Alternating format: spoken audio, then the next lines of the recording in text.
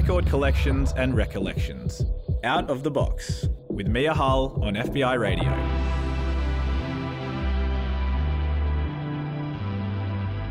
Hey, Mia Hull with you on FBI Radio 94.5, streaming online or on the podcast. This is Out of the Box.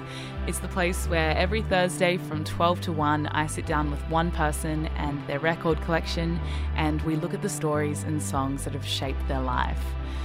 We're broadcasting from the FBI Radio studio in Redfern, which means we're coming to you from unceded land belonging to the Gadigal people of the Eora Nation. Before we go any further, I want to pay my respects to Gadigal elders past, present and emerging, and extend that respect to any First Nations person listening right now. Gadigal people have been sharing stories and songs on this land since the beginning of time. This always was and always will be Aboriginal land. Today I'm joined by Sarhys Page. Sarhys is a fitness expert, personal trainer and a performer at heart, but her path to that career has taken a bunch of twists and turns. It involves an Australian Idol audition, a move to New York City and a really fun selection of songs. I'm so excited to dig into them.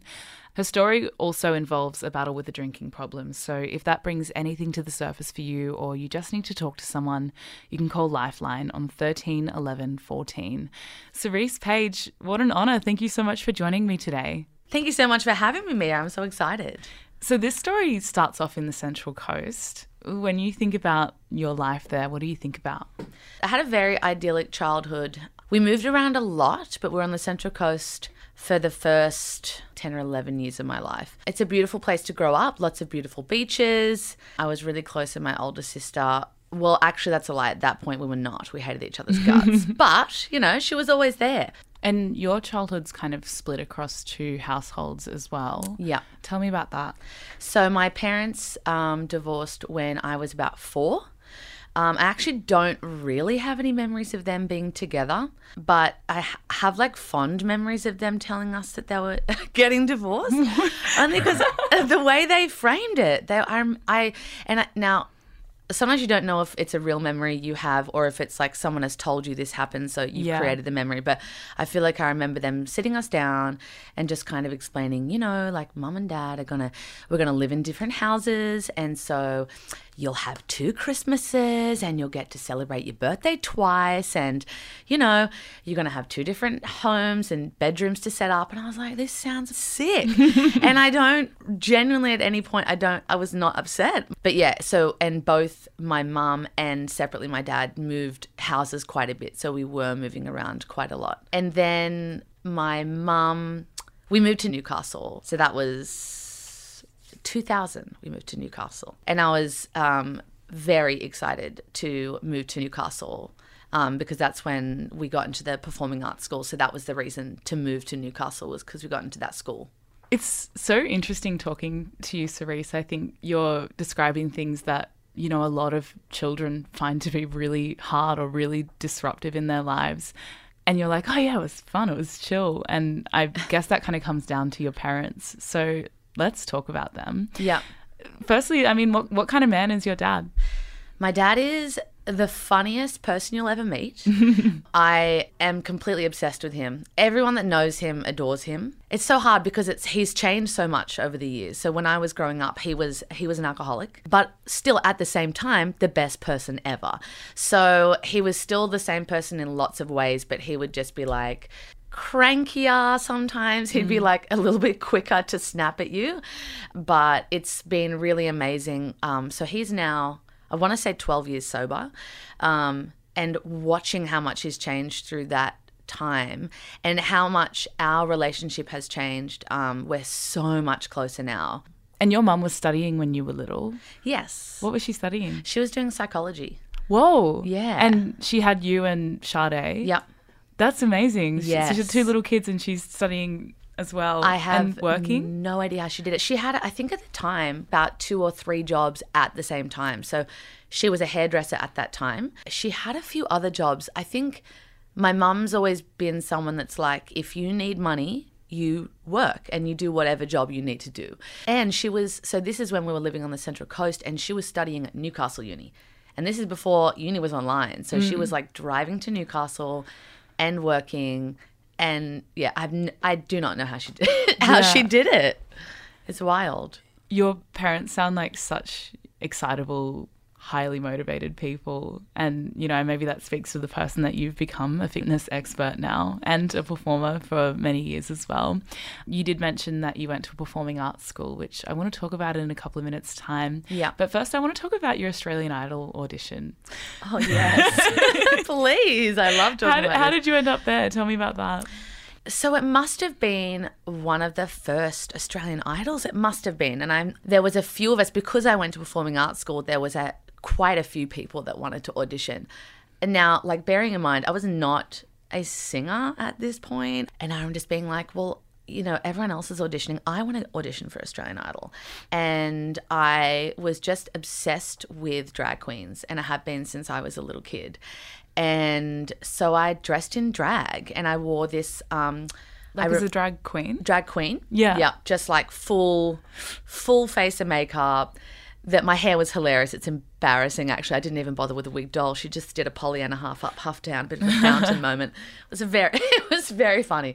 But I wore this like purple sparkly dress that I had worn to a tap performance. And I was so hyped up and all my friends were like practicing and I was just like, I'm going to sing this song that I know from the Priscilla Queen of the Desert soundtrack. And just like I went into this like low octave singing voice to like sing it. I went into the full character. Right now, I feel like it's the perfect time to jump into a song. Yeah. You've chosen the song Finally. Yes. Tell me about it. Well, I feel like this number one is just my favorite song from that soundtrack, the Priscilla Queen of the Desert soundtrack. And to me, it's just like, it takes me back. It takes me back to being a kid and like in the school holidays, popping on that soundtrack and just having friends over and choreographing dance routines to this song in particular. And it's a really fun song to sing along to. And I just feel like, love it or hate it, everyone knows this song and that's just fun. So if you're listening to this right now, feel free to sing along as well. It's Finally by CC Peniston on FBI Radio 94.5. You are listening to Out of the Box. My name is Mia Hull and I'm sitting down with Sarhys Page, fitness expert.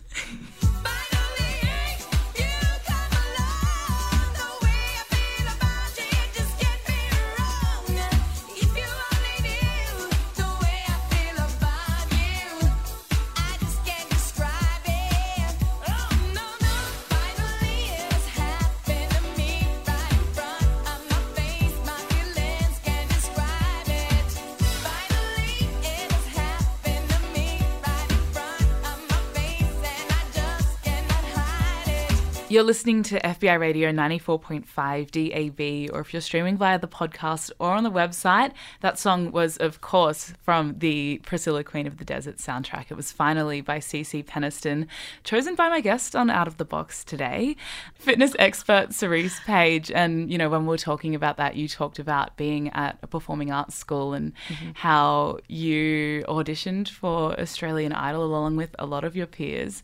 It seems like you kind of naturally rolled into performance or that love of performance. Do you remember where it first came from? I feel like it's always been something that's in me. So, you know, as a child, whenever we had people over, my parents would have friends visiting and my sister and I would always want to put on a performance. Like we'd put on a show, I would put on my little tap shoes, or we'd put together like a little play or something. I've always really enjoyed making people laugh. So it's predominantly that. So I've always kind of done that naturally, but I don't remember really getting into drama that much until I auditioned for the performing arts school. And then I was kind of, once I was in, I was like, oh, this is really fun, because then we got into like play building and writing your own like sketches and getting a group together with your friends and putting on a performance for like the assembly. And it was my life. Like I loved it so much. How old were you when you first auditioned? I was in year 4 auditioning for year 5. So just a little baby. Yeah, 10 or like 11, I think. Yeah. Tiny baby. So when you're at this performing arts school, and I imagine doing pretty well, were you ever looking forward and thinking about what the future might hold for you as a performer?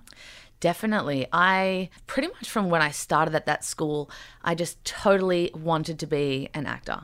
That is what I want to do as an adult. and I could not see myself doing anything else, especially being in that environment because you're surrounded by other people that also want to head in that direction, or like professional singers, professional dancers. So, and I didn't see myself having a passion for anything else. It's so funny, but you know, you're so young. Yeah. But it was very much like, and all the way through to year 12, like I had friends that along the way kind of dropped off and they're like, no, you know, I'm going to do this, or I'm going to go to uni and do this. And the performing arts became like something in the background. But I was like, no, I don't really see anything else for me. This is really what I want to do. And now you sit before me as a fitness expert. I know. But I do wear a Madonna microphone when I'm teaching a class. And technically, I'm on a stage. So weirdly, there is actually a lot of similarities, which is why I feel like I love when I'm teaching group fitness so much, because there's so much of it that I get to tap into my, like the theatre part of me and the comedy side too. Totally. I actually do think about that sometimes when I go to classes, how flawless the delivery is that comes from the trainers sometimes. I'm like, whoa, she nailed that. That was perfect. Oh, yeah. And she's done it a million times and best believe she practiced it. And also when they are like singing along in spin classes as well. Like it's so impressive. Yeah. I guess you have to be a bit of a performer to do that. You totally do. And yeah, later in the show we will talk about your career as a fitness expert. But first I want to jump into a song, Sarhys. The next one you've picked comes from Usher. Yes. Tell me about this. So I love this song so much. I don't remember exactly the year that like maybe it came out or that I like loved it, I guess, initially. But it's funny because when I hear it, it takes me back to going to like parties in high school. So I want to say like maybe from year 9 onwards, I think. And we would go to people's houses and we'd listen to music, and this song, we choreographed a dance to Yeah by Usher. And I still remember like the first like dun dun dun dun dun dun. Like I literally still remember the first part of it. And it was like slutty and it was fun, but it was appropriately slutty for the age. It was all right. And every time it came on after that, if we were at a party or if we're at like, we used to go to this underage nightclub, and the song came on, like all the gals would like catch each other's eye and we'd like go into the routine. So you can still fall into it now, do you think? Yes. Amazing. Definitely. Okay, well, we'll play the song and Okay, you great. can show me. Love it. This is Yeah by Usher on Out of the Box on FBI Radio 94.5. Conversation got heavy. She had me feeling like she's ready to blow. Watch out! She saying, "Come get me." So I got up and followed her to the floor. She said, "Baby, let's go." When I told her, I said, "Shorty got right." She said, "Come get me." I get so proud of that she told me. It was Usher on FBI Radio 94.5, an artist you might not often hear on this station. The song was called Yeah, and it was chosen by my guest on Out of the Box, fitness expert Sarhys Page. I'm looking at my notes at the moment, Sarhys, because when my producer put this together, she just kind of marked this part of her research as start spreading the news, which I've been singing all day, but it is, you know, she's probably talking about your move to New York, Yes. which is a place you have famously lived for quite some time. Where were you in life when New York first started to emerge as, you know, a place that you thought you could live? Well, I have like a weird, kind of like a half memory maybe of when I first decided I wanted to move there. And I remember, I couldn't tell you where I was going. I was on a bus. I feel like maybe it was a school excursion. I don't know why. I had my headphones on and I was listening to Madonna's album and her song New York. And for whatever reason, I must have been like listening to it. My eyes would have been closed and I was just jamming out. I was just like in the zone, picturing New York. And obviously, because I have spoken about that, I wanted to get into acting. And I was like, I need to move to New York. I'm moving to New York. And because I was always going to be that person that the minute I left high school, I was leaving the house. Like I was not going to stay home with my parents. And I was so excited. So it was always just like, what am I going to do? How am I going to get into acting? And I'm just picturing. So this I would have been in year 10, I think. And I was like, I'm going to move to New York. I'm going to move to New York and I'm going to get into theatre or acting and I'm going to become this like famous actor celebrity. And literally I remember telling my mum, and so we set this like goal, and I set like a financial goal of what I needed to save up. And I worked, at that time I was working weekends on Saturdays and Sundays at a vintage clothing store, making, I believe, $10 an hour. Oh my gosh. Yep, $10 an hour. I think it was cash. Don't come for me. And I saved up for like 2 years. And so, yeah, I like booked a flight, and it was like March the year after I graduated. So I graduated in December, I guess, year 12, the HSC. And I had my flight booked to leave on like March 4th or something like that to fly to New York. That's so impressive that your parents were like, oh, this is your dream? Cool, let's make this happen. Let's sit down and make a plan. Totally. I love that. Yeah, they've always been like that. They're like, cool, like, what do you want to do? You can definitely do that. What can we do to help? I love them. Yeah. I love hearing about your parents. I'm very, very lucky. I have very supportive parents. Yeah. They've always been like that. So when you moved to New York, had you already been accepted into a drama school or... Good Any question, of those Mia. wheels in motion? Great question. That would have made more sense. The answer is no. So I basically had no plans. I had an auntie, my auntie Helen, lived in New Jersey, which if you've been there, it's about an hour. She lived about an hour from New York City. And so my one plan that I had locked in was I was going to fly in and I was going to stay with her until I found like somewhere to live in the city. So I did that. She was amazing. Like, she was amazing taking me in and letting me stay there. And I think back and I'm like, oh, 18-year-old. I should have been so much more grateful for like her letting me stay there. It would have just been a mess, like left dishes, revolting. Anyway, Yeah. It makes my skin crawl thinking back. Sorry, Auntie Helen. But yeah, so I would get the bus into Manhattan and back, and just kind of like, I remember going to these, there was like a website that I used to go on to where there would be like advertise open bars, which is hilarious. Obviously I had a very good fake ID back then because I was 18. But I'd go to these open bars and like make friends with people that lived there so that I had more connections with people in like Manhattan and Brooklyn, until I found somewhere like cheap that I could afford to live closer to the city. So I think I stayed with her for about 2 or 3 months until I found somewhere to live closer to Manhattan. And were you happy with the place that you ended up living in? It was so revolting. It was disgusting. It was like, cool, like what can I afford? This place that's $400 a month. That sounds great.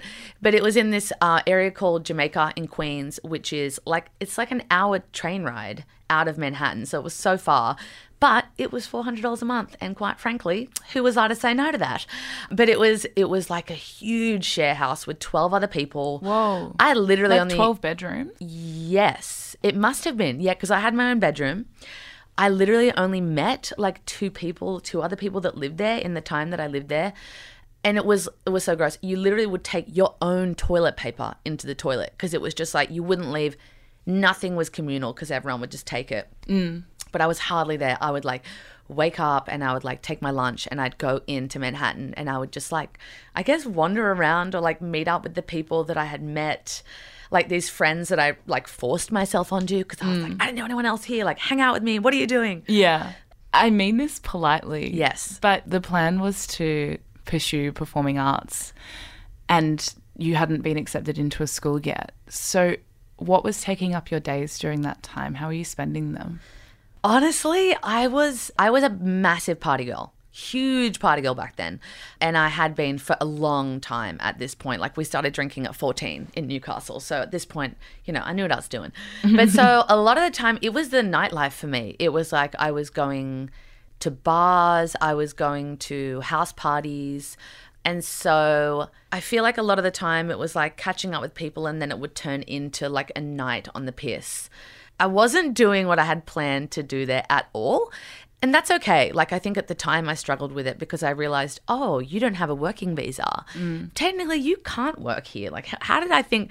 I just didn't have a plan. I had a plan for, like, how to get there, but I didn't have a plan about, like, what it would look like once I was there. So I did do a couple of things. Like, I remember I have a celebrity family friend in Matthew McConaughey. Whoa. Yes. So he got me like this gig, like not, I say working, it wasn't paid. It was Yeah. like I was volunteering on set for Ghost of Girlfriends Past. Oh. That film that Yeah. would have came out about then. And so I did go to Boston to work on set for that. That was amazing, just being in that environment. But again, I didn't have a working visa. So like, I don't know where I thought that was going to like take me. It sounds like real 18-year-old behavior. It was just beautifully 18 and just absolutely clueless. And, you know, I kind of blew that opportunity as well because of I was drinking heavily and just, you know, that's something that I still talk to my therapist about now. But really, I just got so involved in the partying, and that is what that year turned into. Like, it was great and I absolutely loved it and I learned so much. It was like my first time living out of home. Not only was it out of home, it was on the other side of the world with like no one to answer to, which at 18 is heaven. I loved it. There was like definitely some low points there, but like it was a pretty wild 12 months. Let's jump into a song, Sarhys. Yeah. Firstly, huge lineup of songs so far, and you know you've kept it high with this one. You've picked a Beyonce song. Yes. Tell me about it. Okay, Single Ladies by Beyonce. So this song, I think it must have come out just before or during my year in New York. And I remember there was this club that I used to go to all the time. It was called Club Runway in Manhattan. And when I say I was a regular, I was there like 4 nights a week. And I was friends with all the staff and all the security guards. And it was this amazing hip hop club. And there was all these booth tables, booth seats. And then in the middle of the club, there was a giant runway and it was lit up. And it was just so much fun. And people would just dance on it during the night. But whenever this song came on during the night, literally all of the bottle girls would stop working. So they would stop what they were doing and they would run up to the runway, and I would also go because I was friends with everyone. And for the entire song, it wasn't even for like a little bit of the song. We would just dance for this entire song. And it was... Would you do the dance? We would do like a variation of the dance. I never learned the whole thing, but you'd do like the Yeah. and it was just so much fun. And so like even now when I hear that song, it just takes me back to like dancing on the runway and that period in my life. I'm up on him, he up on me, don't pay him any attention. Just crying my tears, getting 3 good years, can't be mad at me. 'Cause if you like it, then you should've put a ring on it. If you like it, then you should've put a ring on it. Don't be mad what you see that he want it. If you like it, then you should've put a ring on it.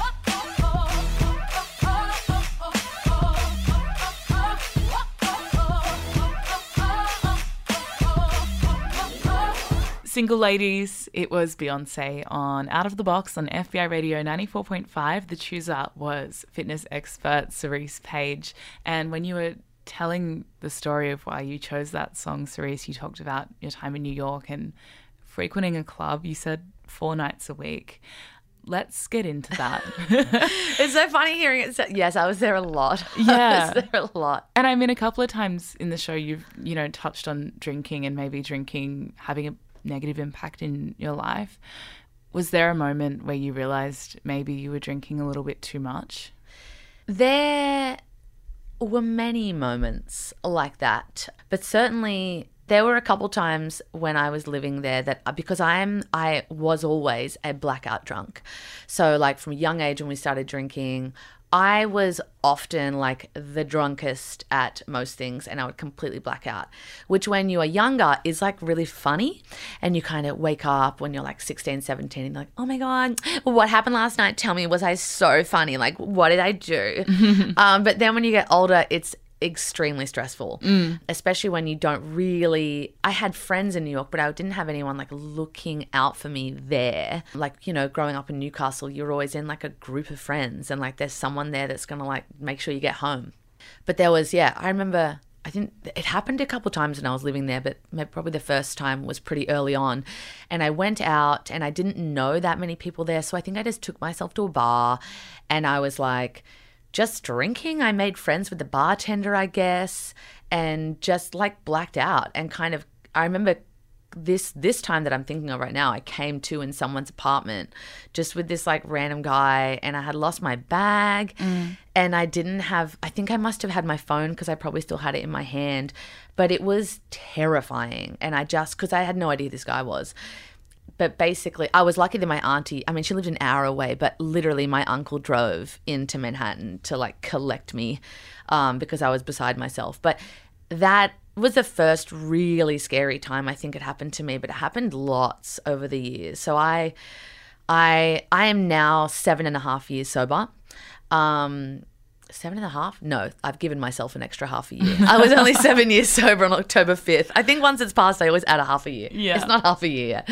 And yeah, so I had a huge problem with alcohol for a really long time, and it does run in my family.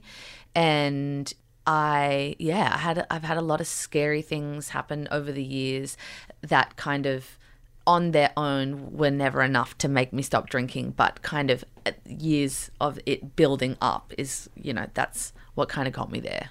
I think it's like there are those scary things that can happen when you black out, but then there are also important moments that you miss when you black out as well. Did you ever experience that?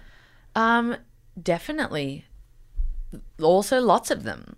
Like I remember going to my Auntie Tina's wedding, and this was like a family event. Like I remember going with my dad and my stepmom and I think my little sister Ruby, who would have been a baby at the time, and just got obliterated and blacked out, and like I don't remember it. I don't remember the wedding. And I'm pretty sure Kylie, this is my stepmom, said that she like pretty much had to carry me out of that wedding, which is so embarrassing. And just missing out on, and that feeling of like waking up the next day and like that was a wasted night. That's time that I just lost. Like it's not even like I have great memories of like that night or like dancing or catching up with friends. It's actually like waking up and being like, oh, I just lost 12 hours of my life that I'll never get back. And I feel like shit. And I probably said something really offensive to my best friend, which I used to always do. Riddle me that. I guess it's shit that I held on to as a child that would come out when I was drunk. Or I'd just done something really embarrassing. But I was 25, so this is years later. So I'm jumping ahead here, but I was living in Melbourne at the time. But I had flown to Sydney for my one of my best friend's birthday party, and she had hired out an Airbnb, and we were all welcome to stay. It was like right near the beach. It was beautiful, and she was like, I'm going to provide all the food and all the drinks, so all you have to do is show up. And I was so excited. And bear in mind, this is like I started drinking at 14, so this is like 11 years of like quite heavy drinking. Obviously not the first couple of years, but from the age of about 17 onwards, it was like blackout drinking frequently. And drink, just to also just make a point of it, I wasn't just a party drinker, but like drinking alone at home for many years leading up to this as well. And I was at this party and I was so excited to catch up with everyone because this is my school friends. We're still friends. I've been friends with these people for over 20 years now. And I was like, I really want to be careful not to overdrink because I want to actually catch up with my friends. I want to remember the night because I never get to see them. And I kind of rocked up and I got like so overwhelmed. Free alcohol is just like, for someone with a drinking problem, is just like, really intense. You can't really focus on anything else because if you're trying not to indulge, all you can think about is not drinking it all immediately as quickly as possible. And I guess I think that was like, I managed to slow it down, and I was going a little bit slower than normal, but I did end up drinking just an excessive amount. And again, I blacked out. I don't remember the night. There are photos of the night. It's really weird seeing those photos now. And I remember waking up, everyone stayed, and one of my good friends, I think it was Wade, but I'm not sure, were like, oh, like how are you feeling this morning? Yeah, you were on one last night. And just that like sinking. It's giving me a sinking feeling. Right, it's a sinking feeling because it's like, or you've already thought it before anyone's already said it. So actually you didn't need to say that because I've woken up and I've gone, oh, fuck. I don't remember going to bed. I'm in my outfit from last night. I'm not in pajamas. And just like such disappointment in myself. Like I wasn't able to do this one thing. I'm getting a little bit emotional talking about it. That I really wanted to do was just like focus on catching up with friends and not getting really drunk. And I was just sad for myself because I was just like, why is everyone else kind of able to socialize and have like, you know, a drink and still like put the drink down and have a dance and then maybe go back to it, have a snack? Impossible. It was in my hand. I was sculling it. I was making the next one. I was always like that. So yeah, it was the next morning that I was like, I'm fucking done, actually. And I didn't decide to like quit completely at that point. I was like, I'm going to have a break and I'm going to prove to myself that I can have a period of time off drinking. And I set a month. And it was like, I think in my eyes, it was like, this is it. Like I had tried to do it. I had done like very pathetic attempts at trying to quit before, and I didn't really try that hard. But this time I was like, no, I'm done. I don't want this for myself. Like I want more. I'm done with this. And did you do that by yourself? Yeah, I did. So I think, you know, at this point, my dad was, I want to say 6 years sober, and he wasn't in the program. He wasn't in AA. He did that cold turkey, and he had tried many times before that, over the years, over my childhood, and it had never stuck. But I guess it was modeled to me that he could do it, because this time, I think it wasn't only that I was like so sad in myself, but it was that extra push of like, I see how much my dad's life has changed going sober, how much happier he is, how much healthier he is, and just how much more like lovely he is to be around now. And I wanted that for myself. And so he modeled to me that like, you can do it. And so I just set the goal of 1 month. And upon like reflection now, I wish I had have gone to AA, because I think it would have been really nice to be in a community that's so supportive, and you're around people that have done it and are doing it. But I didn't. But I had my dad on the phone all the time, and I had also become really good friends with this other guy. I won't say his name, but he was in AA at the time as well. And so spending time with him was really helpful, just kind of seeing what my life could potentially look like without alcohol. And it was, I think, because 1 month is like yes, it was a long period of time for someone that drinks every day. And I was drinking every day, at least 6 days a week. But it was kind of like, and I don't want to downplay people with alcoholism, because I don't want to make it sound like I'm very lucky and I only know my experience. So my experience was, I'm setting this goal for 1 month, and it felt like a challenge, and it was something I wanted to prove to myself. And at that time, my dad and my friend, I was like, this is awesome, I'm going to do it. And so there was a little bit of excitement in it, because I was like, what if I can do this? I was ready to make a change, and I was, for the first time, excited to see who I could possibly be without it. I'm so amazed hearing you tell that story. A couple of months ago, I had an addiction psychiatrist on this show, Dr. Stephen Jerd, and he just talked about alcoholism on like a cognitive level, and the way that the hierarchy of priorities changes in your brain, and how it's a disease that's really, really hard to overcome. So for you to feel motivated enough to do that with just the support of your dad and your friend is so amazing, Sarhys. And I'm so impressed by you and really grateful that you shared that story with me. I want to jump into a song now. It's by Lady Gaga. Oh my God, yes. Excellent. Tell me why you picked this one. Okay, so I love Lady Gaga. I have always loved Lady Gaga, and this song on this album kind of just reminds me of this. I was kind of floating for quite a period there, but like a lot of that was really fun. And I remember when I was living in Sydney, and my sister and we used to listen to this album on repeat all the time. We were both obsessed with Gaga, and I'm pretty sure I bought Sade and myself tickets for her birthday to go and see Lady Gaga live, and we got fully dressed up, and we just had the most amazing time. I mean, I still love all of her new music too, but there's something about this album that just takes me back to being in like my early 20s and going out partying and just having so much fun dancing. It's Poker Face by Lady Gaga on Out of the Box on FBI Radio 94.5.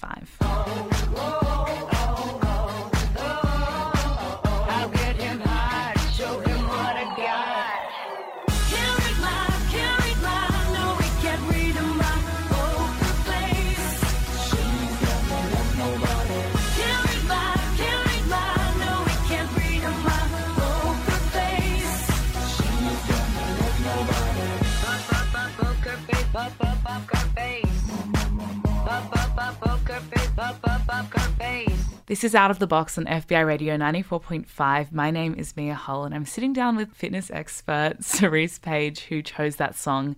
It was, of course, Poker Face by Lady Gaga.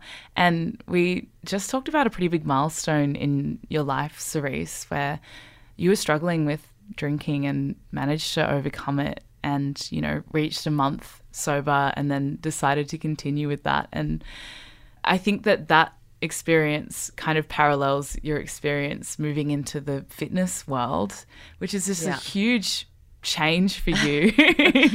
Massive flip. And tell me about that change. How do you arrive at fitness expert?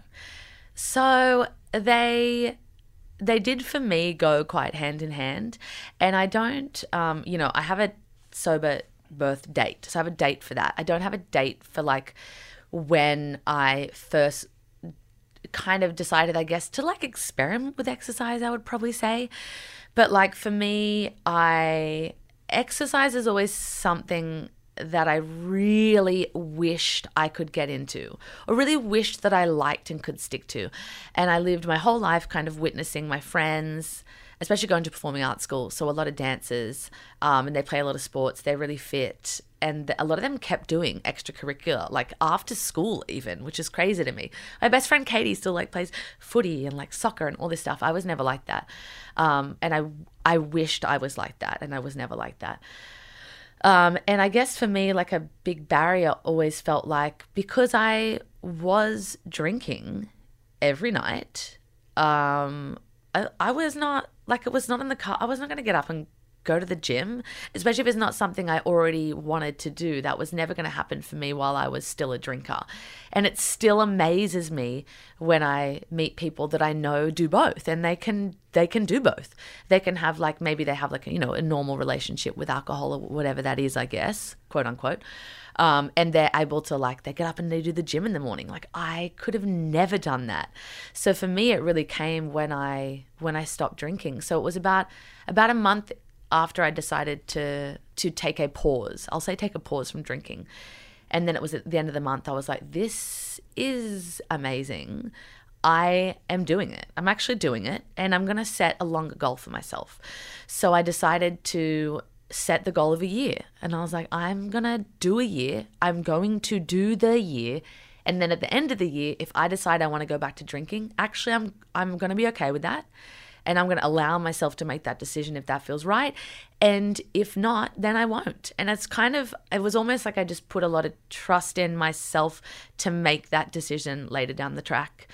And I also just want to say again, and I can't emphasize this enough, that this is just my experience, and I don't want to take away from anyone else's experience of, being an alcoholic or whatever it is that I call myself, because I call myself something different all the time. I was a problem drinker. So I set myself the goal of a year.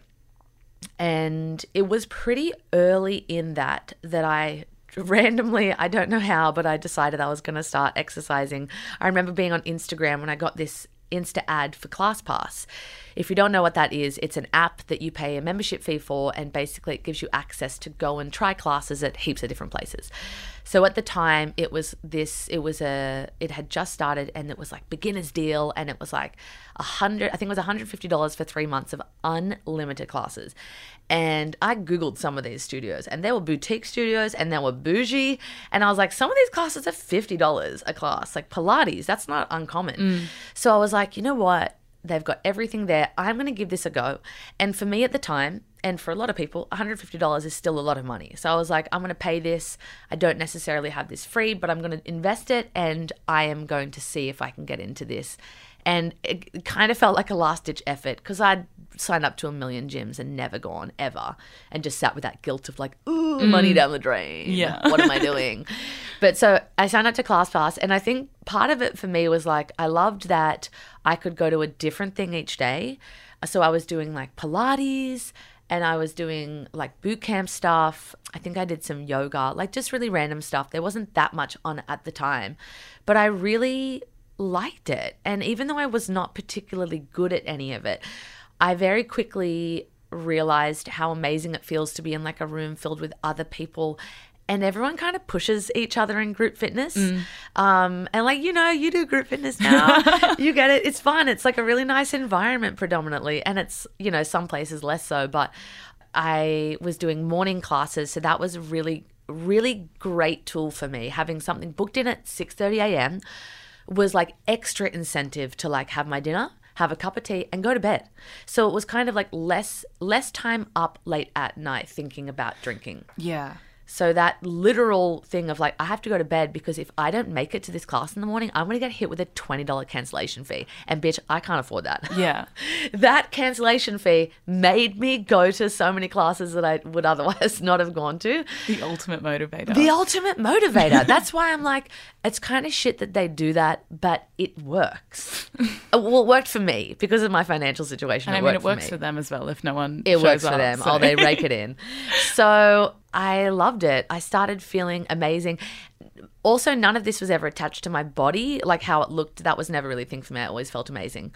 And I've been in bigger body and a smaller body. It was very much just like I wanted to be that person that worked out and that enjoyed it. So I did the 3 months and I probably did 6 classes a week for those 3 months. I was getting my money's worth and some.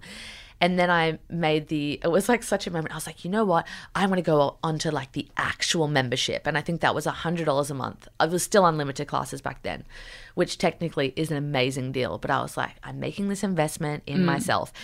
And I just loved it. I felt amazing immediately after the class and I would feel so great through the day.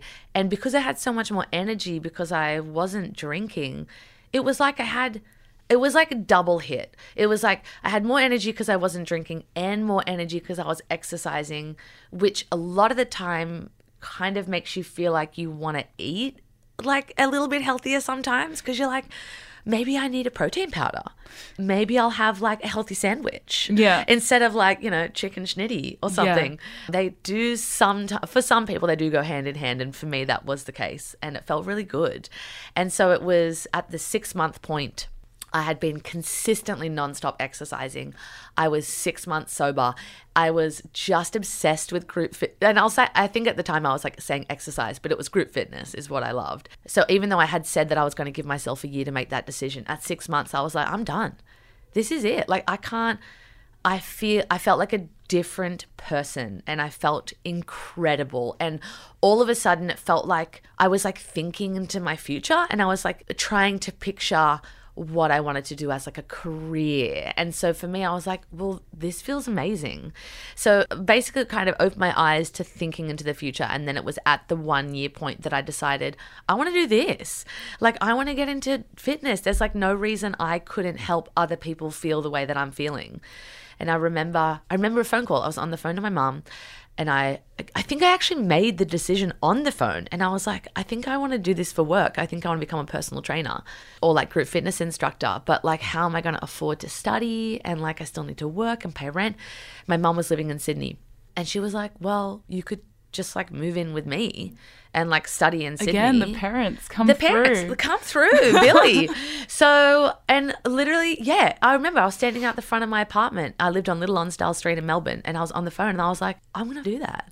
It was the first thing that I'd thought of like future study or like something that I could do for work that excited me and like I felt passionate about. And here was my mum saying, I'm going to help you do this by you come and live with me for like cheap rent so you can study. And I was like, well, that's what I'm doing. And I decided that's it. No, that's so amazing because I think a lot of people probably feel that way, but the step to actually become an instructor is a whole nother thing. And I wonder if part of that points to your love of performance and your, want to be on stage or in the spotlight a little bit. Massively. Definitely. I mean, I think you see these people teaching group fitness class and it doesn't matter what the class is actually. But they'd have their little Madonna microphone on, which I just love. So I always wanted to wear one and everyone in the class knew them. And a lot of the times they had like a little, almost like a pseudo celebrity vibe. Everyone wanted to chat to them after class. And yeah, I wanted that. Yeah. I wanted that. And a lot of that was the for the performance side of it too. Yeah. Well, what an incredible turnaround. I've got such a big smile listening to you tell that story. What does the future hold for you? It's just been so up and up for so long. Where do you go from here? So now I'm a full-time personal trainer, and I do group fitness for fun. So I still love group fitness, but PT is like a huge passion of mine. I love lifting weights and helping people feel strong. So I've been dipping my toe in online PT training, and what I really want to do is I want to have an app. I want to have a fitness app. And I think the thing for me is it's really oversaturated at the moment in fitness apps and fitness professionals that focus on how your body looks and what you eat and macros. I don't talk about any of that. I couldn't care less. Me and my clients, we're never going to talk about food or how their body looks or anything like that. It's all about just how exercise makes you feel. It makes you feel incredible. Obviously, I want the app to have online training and little videos of me doing the workouts, but finding a way to do that so that people are doing it because it makes them feel amazing and not because they want to, they're not comparing before and after photos. I'm really not a fan of that. Yeah. Because I'm what? There's so much more to that picture that you're how did you feel? How are you feeling? Totally. In that before photo. I don't care how you look. I don't care what size you are now and what you were before. And so I think for me, it's I'm really trying to spread the message a lot of people are now, but not as many should be, as let's refocus the importance of exercise on your mental health and just being a badass bitch going through your life feeling strong because you just did fucking deadlifts in the morning. Yeah. There's so much more to the fitness industry than what people kind of stereotype it as because of the loudest people on social media about it, which I think is so problematic. So I think for me, I'm trying to hone my personal brand into really trying to make that my focus. And I want to be make sure that people feel it's a really inclusive space and you can look any way you want to look and eat whatever the fuck you want, but let's just have an amazing time exercising together. I love that. And I love the way you talk about it too, because I think that a lot of those kind of apps or, fitness goals you're talking about are short term or timeline driven. Oh, completely. It's you could look like this in 10 weeks. Yeah. And I think that what you're talking about is more of a lifestyle. Which, completely. Yeah, it's really exciting and refreshing to hear. This whole interview has been so exciting and refreshing to hear. Thank you so much for joining me. Thank you so much for having me. I've loved this. I've had a really good time. I really like chatting to you. Whoa, thank you. Let's hang out afterwards. Let's get an oat latte. Let's go get an oat latte. But we've got a song to play first. You've chosen Lizzo. Yeah. Tell me about that. So I love this song. This is a very current song, and it's from a new album. And from the minute I heard it, and I'm not a big lyric person a lot of the time in songs. I think it's because of, maybe it's from teaching group fitness. I'm listening to the beat. I'm how does it sound? How does it feel? How does my body want to move when I hear this song? And this song to me is just joyous. But on top of that, the lyrics are amazing and it's to be loved. And that kind of speaks to me. And when I listen to this song, I want to get up from where I'm sitting and I just want to dance and I want to literally scream the lyrics. And that to me is just my idea of the perfect song. An incredible and Sarhys Page, fitness expert. Thank you so much for joining me on Out of the Box. And we'll jump into that song you've picked. It's called To Be Loved by Lizzo. Hey, thank you so much for tuning in. If you did want to listen back to this episode or any Out of the Box episodes, you can do that on the programs page on fbiradio.com. On there too, I'll have Sarhys's full track list and some resources for some of the things that we've spoken about. If this episode did bring anything to the surface for you, you can call Lifeline on 13 11 14. I want to give a big shout out to producer Tash for doing all of the research for this episode. Thanks, Tash. Thanks, Tash. Love you. We love you. And do stay tuned. Lunch is right around the corner. FBI. He called me Melly, he squeezed my belly. I'm too embarrassed to say I like it. Girl, is this my boo? That's why I'm asking you, 'cause you know I've been